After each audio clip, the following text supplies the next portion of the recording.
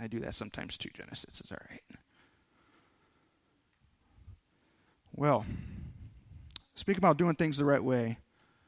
When I was in California and I was a manager, first-time manager, as a matter of fact, I had an employee, and he desperately needed to speak to me. You know, over a period of several days, like, oh, Ryan, I really need to speak to you. I really need to speak. I'm like, okay, let's go. Let's go talk about it. What's going on? His issue was that he wanted us, he felt like we owed him money, that we weren't paying him properly. And a little bit of background, it's not incredibly relevant, but certain positions in that area had, job duties, and sometimes they did extra job duties. So what we agreed to do in those cases is to pay them an extra $1 an hour. And every once in a while, it kind of got a little bit cloudy because, maybe they broke for somebody for lunch, or there was just a couple hours they weren't scheduled for it. So we had to figure all those things out. So this individual, he comes to me, he's upset. He looked like he was ready to go to war.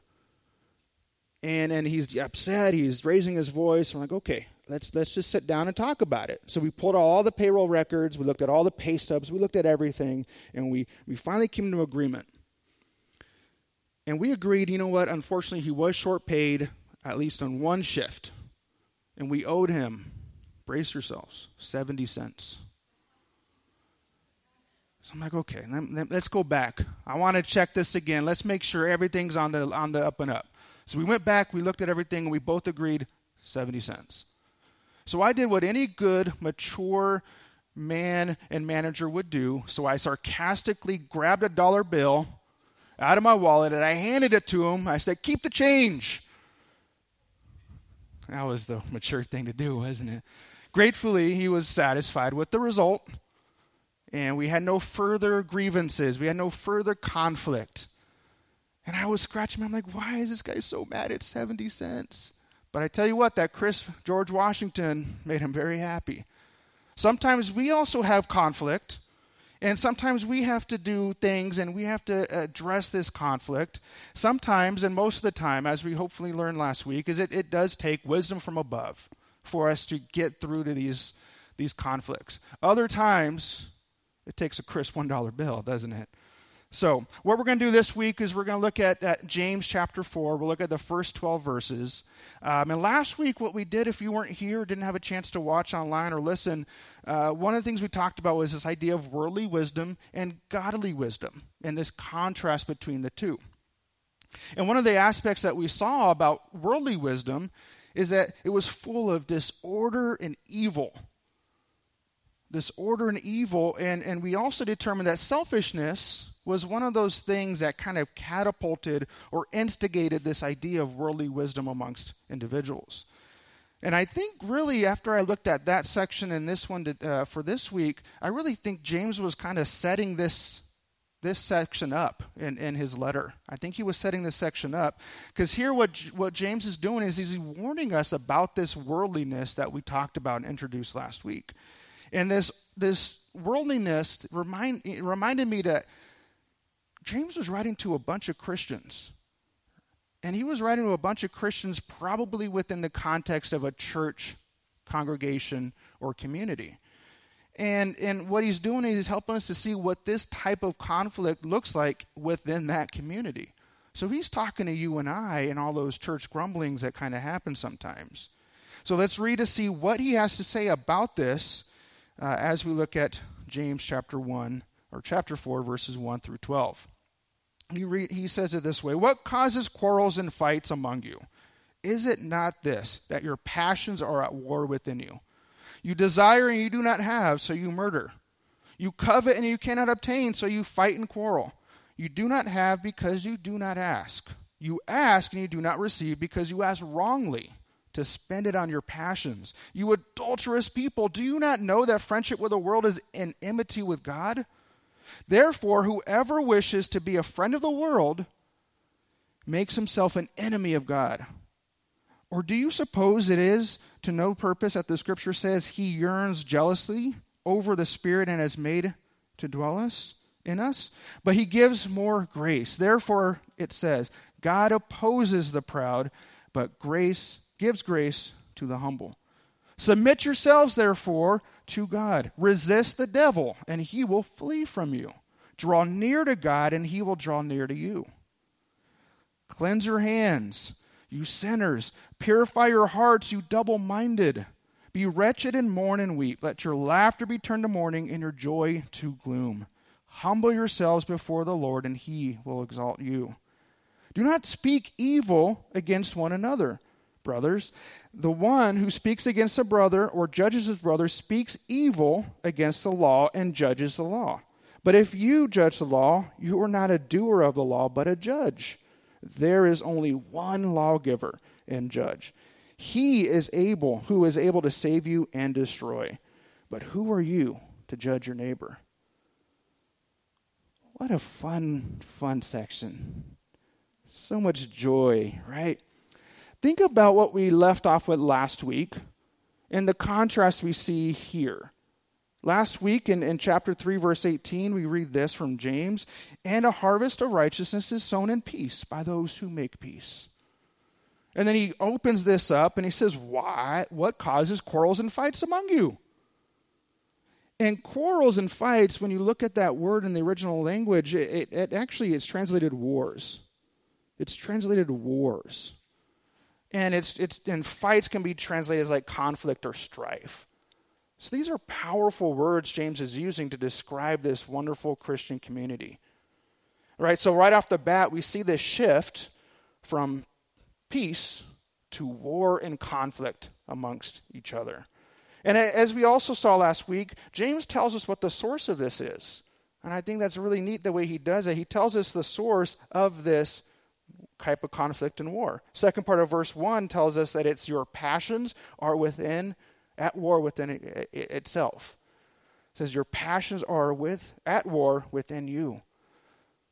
So the conflict, these wars that are happening internally, James is telling us it's because of the passions we have inside of us, these internal passions. The idea of passion could also be translated pleasures. And some of your translations probably get that. It's interesting, the Greek word, we get the English word of hedonism. I probably pronounced that incorrectly. And I came across kind of a definition or description of what that means. And David Roper, a pastor and commentator, says that it's not only what is pleasant. This is the idea of hedonism. It's what is pleasant and has only what is pleasant or has pleasant consequences is intrinsically good. Taken to its extreme, it's the relentless and ruthless pursuit of personal pleasure without regard for others. Without regard for others. We're pursuing our personal pleasures without regard for others. So in one respect, we can say that conflicts and wars, they stem from our own personal desire. I titled the sermon this morning, Peace and War. I won't spend too much time on the peace, because we kind of talked about that a little bit last week. We'll focus more on the war. And we were introduced to that last week again when we closed in chapter 3, verse 18. So I want to kind of give you our main idea, and we're going to branch off of those three things and hopefully get an idea of what this looks like. Main idea is a mature disciple does not go to war with self, with others, or God. And that's what we see in this section of these wars that are going on. And more than likely, you have an idea of where we're heading with this sermon, and that's okay. That's kind of the intent. James reveals to us that these Christians and Christians even today are fighting in probably one or more of these wars right now. We might be fighting in one or more of these wars right now. And in fact, James reveals that these three types of wars that Christians face. He tells us exactly what these three wars are. The first one is this. And it comes from verses 1 through 3. It's war with ourselves. It's war with ourselves. Verses 2 and 3, it reveals something about our character. And it's this pursuit of these desires that we have that lead us to these conflicts. And more specifically, I think James is unpacking this idea and this sin of covetousness. And Warren Wiersbe, one of my favorite commentators, he says this about this idea of covetousness. He says, "Thou shalt not covet," the commandment, is the last of God's 10 commandments. But its violation can break all of the other 9. Covetousness can make a person murder, tell lies, commit adultery, dishonor his parents, and in one way or another violate all of God's moral law. It's that's why it's there. It's not something to take lightly. The language James, again, is using is very strong. And he's doing that because the nature of their covetousness produced strong conflict and strong results. And what he's doing here is he's even implying that this nature of covetousness was so bad it even led to, quote-unquote, murder. Now, it's very likely that James was not implying that physical murder was happening within the church. It's possible, but it's unlikely. But I wonder, and I believe he's probably using that term in the same way Jesus used that term. Remember in Matthew chapter 5, Jesus talks about this idea of murder. He says to his disciples that are following him, "You have heard it that it was said to those of old, 'You shall not murder.'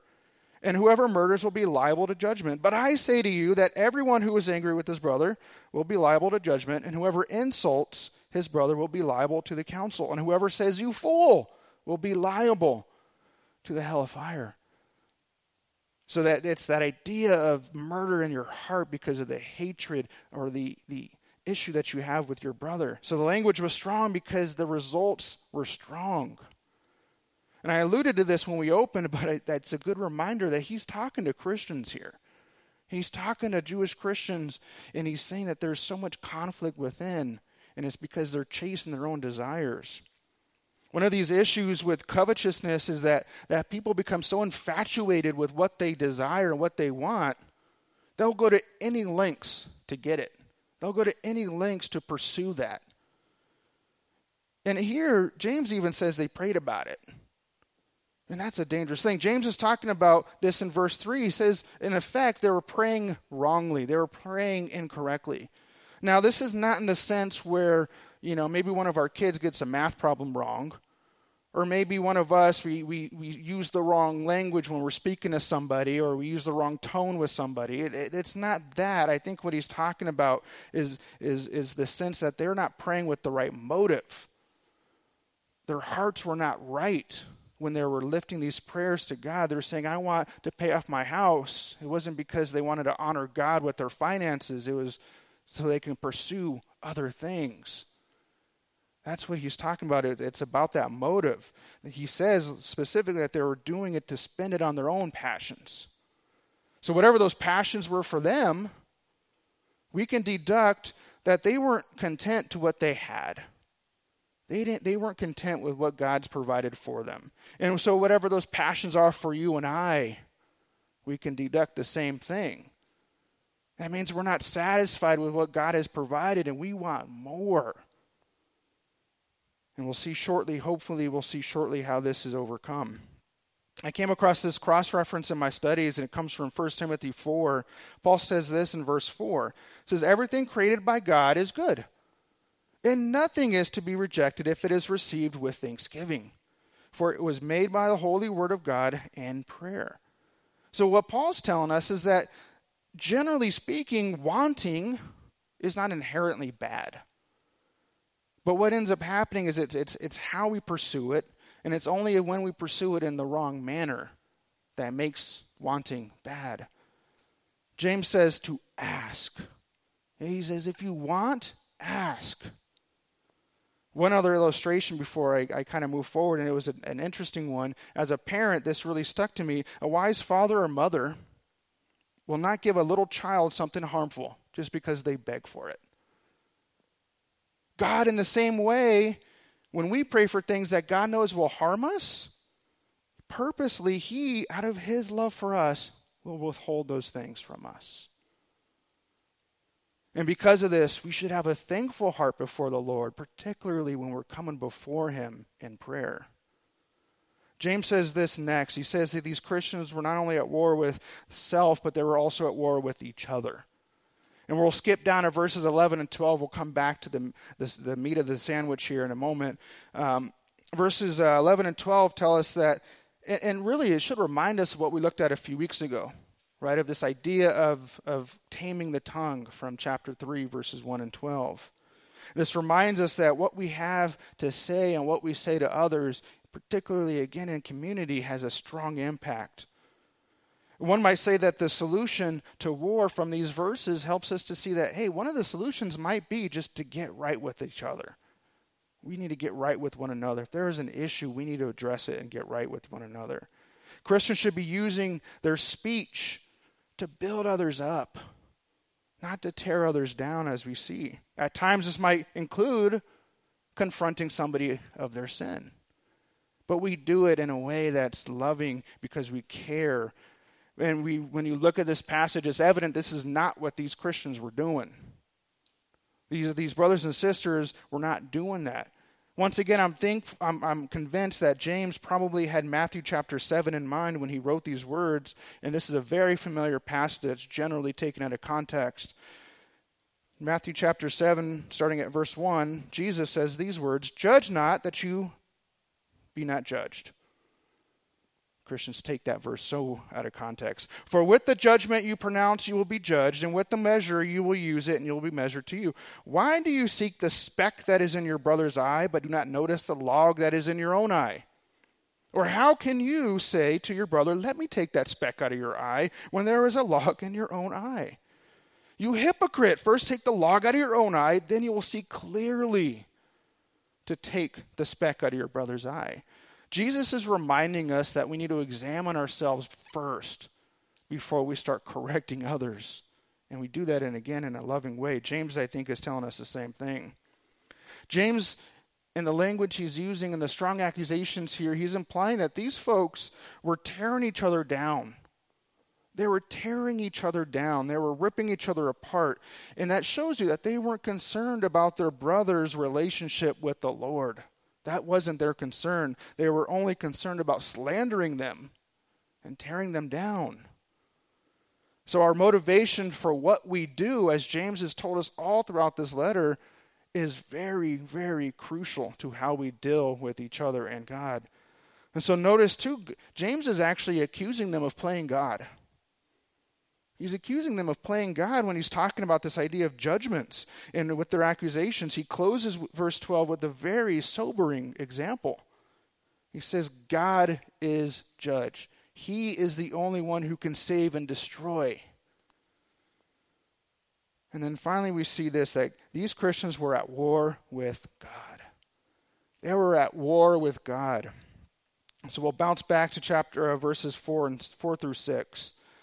And I'm going to kind of do a subpoint here because James here talks about these three enemies of God in these verses. The first one we see here, and when I say they're enemies of God, essentially these are things that separate us from him and that drifts us away from that personal relationship that we have, which really, if you think about it, those are some of the root causes that we see of eternal conflict and external conflict. First one we see is that the first enemy is the world. First enemy here we see is the world.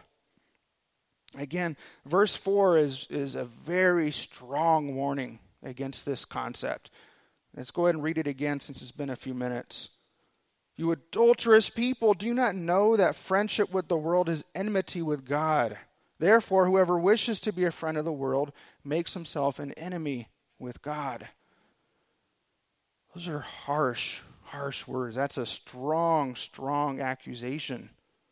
James is using this very familiar picture to this audience of this covenant relationship with God. That's what he's talking about here. He's using this idea of being adulterous because it's not a new idea to these Christians. There are so many examples in the Old Testament about this, but again, the concept here is this covenant relationship with God is broken when they go and seek other gods with the small g. So when his people begin to flirt with and eventually get into this relationship with the world, they're effectively breaking that covenant with God and making them adulterers. That's what happens when we do that. Here's a few examples that you might want to jot down. One of these examples is Abraham's nephew Lot. Lot had a relationship with the world and he ended up losing everything. Right? So that reference is back in Genesis 18 through 19. You can read that story. But there's others from the prophets as well. Jeremiah chapter 3, verses 1 through 5. Ezekiel chapter 23. Hosea chapters 1 and 2. If you have time this week, go back and read those.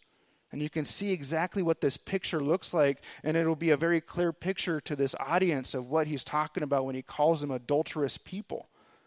So again, Genesis 18 and 19, Jeremiah 3, 1 through 5, Ezekiel 23, Hosea 1 and 2.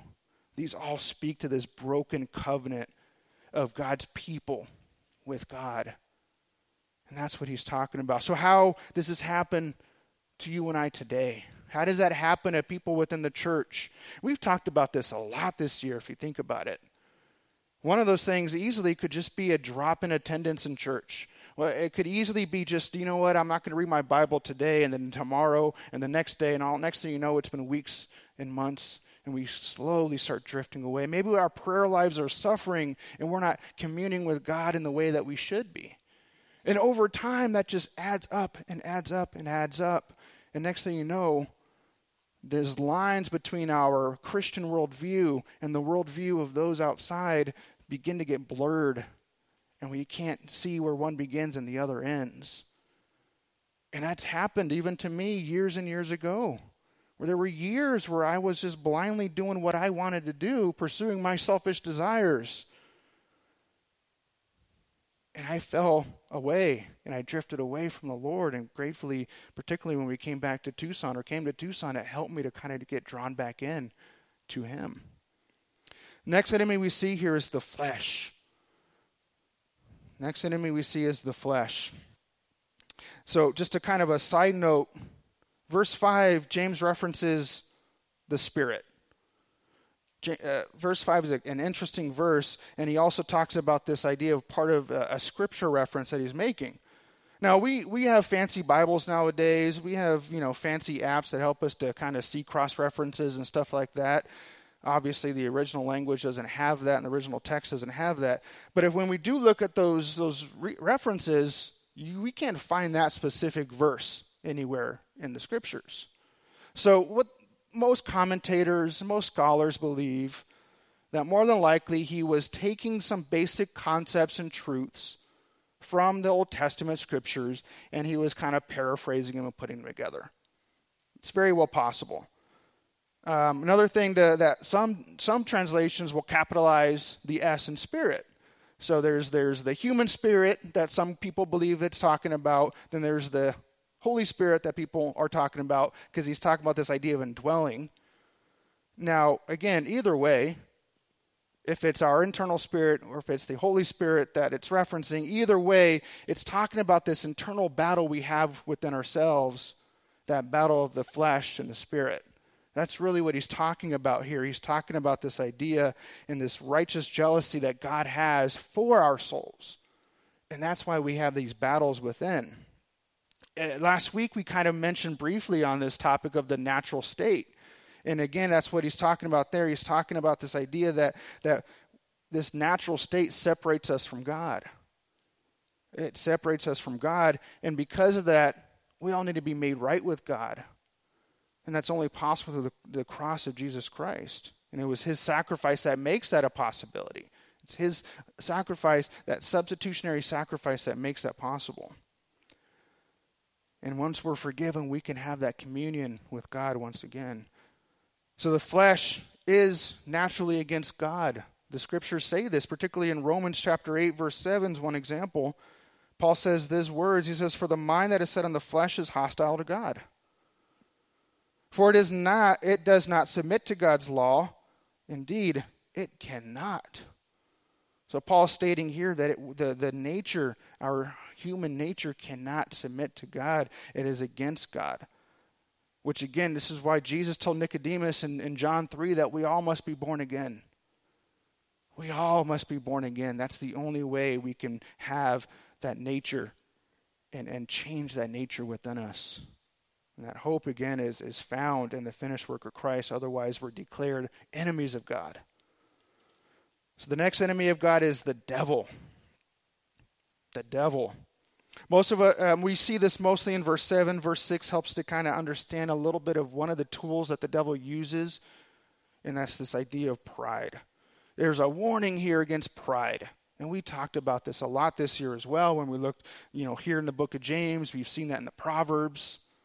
This idea of pride is saturated all throughout the scriptures. David Guzik, he talks about pride and humility in this contrast. He says that it isn't as if our humility earns the grace of God, but humility merely puts us in a position to receive the gift that he freely gives. So humility is obviously the opposite of pride. And we see that here in this section. So if these are the things that put us at odds against the Lord, what is it that helps us? What is that solution? What is that solution? In this text, there's technically 10 imperatives or 10 commands that's scattered in this text. Now, obviously, we're not going to sit here and go through all 10 of them. But what we'll do is we'll try to kind of summarize those in 3 other steps. It wasn't until towards the end of the week I realized that my sermon was going to be sponsored by the number 3. I had no idea. So 3 ways that we can have peace instead of war. And we see that here in this. So we'll summarize it with 3 points. The first one is to submit to God. That one should be fairly obvious. The application of submission, and James kind of turns into like a general when he's speaking to this group, because this idea of submission is a military term. It's a military term, and it literally means to get into your proper rank. Get into your proper rank. It's this general idea of subordinates and being subordinate to somebody else. It's a not so subtle way of reminding us to know our position with Christ as the head. That's what he's telling us here. He says we need to get in line. We need to know our role. Christ is head, you're not. And that part of submitting to God is to resist the devil and to resist these things of the world. This idea of resist the devil, when we see that word, it's also a military term, and it means to stand firm. I've always actually taken this as you got to run, you got to resist, you got to run from God. But when you look at the language, it's actually he's saying you got to stand firm. You got to be strong before the Lord. It's made up of 2 words, so it's literally stand and against. So it's like you're standing firm, your feet are digging in, and you're standing against the schemes of the devil. It reminded me of what Paul told us to do, to put on that full armor of God in order to protect us from the schemes of the devil. And the next thing we see here is that we're to draw near to God. This process, how we just saw resisting the devil, drawing near to God, is an incredibly wonderful picture of the idea of repentance. It's a great picture of repentance. This literal idea of standing against the devil, but then drawing near to God. And so when we draw near to God, it helps us. We've changed our direction, and we can do that. And he gives us a few ways that we can do that. He says we need to cleanse our hearts, our hands. We need to purify our hearts. And again, looking at his audience, we can probably assume, and he's likely referring to this idea of this ceremonial cleansing before God. Psalm 24, verses 4 and 5 says that he who has clean hands and a pure heart, who does not lift up his soul, what is false and does not swear deceitfully, he will receive a blessing from the Lord and righteousness from God, from the God of his salvation. So he's saying that those who are cleansed and pure before the Lord will receive this righteousness from the Lord. So we talked about this a few moments ago. And in order to be in his presence, that we must be declared holy before him. And part of that is that ritual cleansing and purification process. The second thing he says here, the next 2 things, is to be wretched, which can be translated miserable. Be wretched and mourn and weep, and then to turn your laughter into mourning and your joy to gloom. He's talking about this blatant celebration of sin that our culture kind of spews out today. There's this blatant celebration of sin, and I know each and every one of you know exactly what I'm talking about. We see it in the form, the obvious public forums of parades and even, protests. We see it in the media. We see it in social media. We see it at news, television shows, all these things. These are things that are influencing us even as Christians. And those are people who are celebrating sin. And he's saying here, be wretched and mourn and weep over your sin. Be wretched and weep. Mourn. Turn your laughter into mourning and joy into gloom. We should be hating the sin that's within us. So when we sin, we have to follow these steps. We repent, and in doing so, we have the ability to draw near to God. We have that ability to draw near, and we enter into his presence. And then finally, we're to humble ourselves before God. I actually had this line written in my last sermon, but missed it altogether. So it was applicable here too, though. Humility can be described as a posture that opens us to receive God's blessings. And pride, what that does is it closes us off to that same blessing. Pride closes us off, but when we come before God with an open heart, it opens us up to receive him and to receive his blessings. And we spoke about this again earlier, and think about receiving Jesus, receiving Christ, receiving the Lord's blessings is impossible without a humble heart. And it recognizes and acknowledges our sin and our need for a Savior. And we need to be reminded of that daily. So we've seen this morning that a mature disciple does not go to war with self, with others, or with God. And that's because when we employ these three things, when we follow these three aspects to peace, God draws near to us. And we're cleansed, we're forgiven, and these wars that we have within ourselves and with others and with God, they will cease. And that's what we need. Chances are you probably fit in one of these three categories. Or you have or you have. So one of these things, you've either been in it, you're going through it, or you will go through it. Those are the chances. So maybe you've already been to war. Maybe you're currently in the war. Or maybe you will go to war. And in all three of those areas, we have opportunity to come together, to encourage one another, to lift one another up, to come alongside of our brothers and sisters. Instead of tearing them down, we can come alongside and we can lift them up. And that's what we're talking about here. These principles in this passage are not past tense, but they're present tense. That means it's able and it's happening now, and we can do something about it now. These are principles that we can employ today, and we should. So I ask you, today will you submit to God? Today, will you draw near to God? Today, will you humble yourselves before God? Let's pray.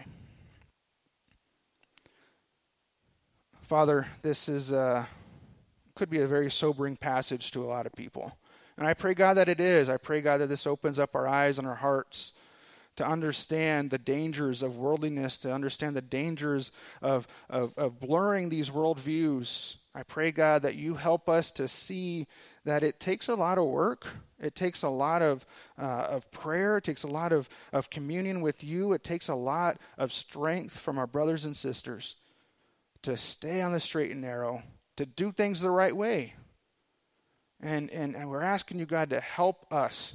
Help us, Lord, to be strong and to stand firm and to stand against the schemes of the devil. Help us to stand against the influences of this world. Help us to stand firm and proclaim you as Lord of our lives. And help us do that each and every day. I think that's necessary. I know it is for me, Father. So I pray, God, that as we leave these doors today and as we go out into the world tomorrow, that you just help us to stand firm for you and to seek you first in all your righteousness. And we pray these things in Jesus' name.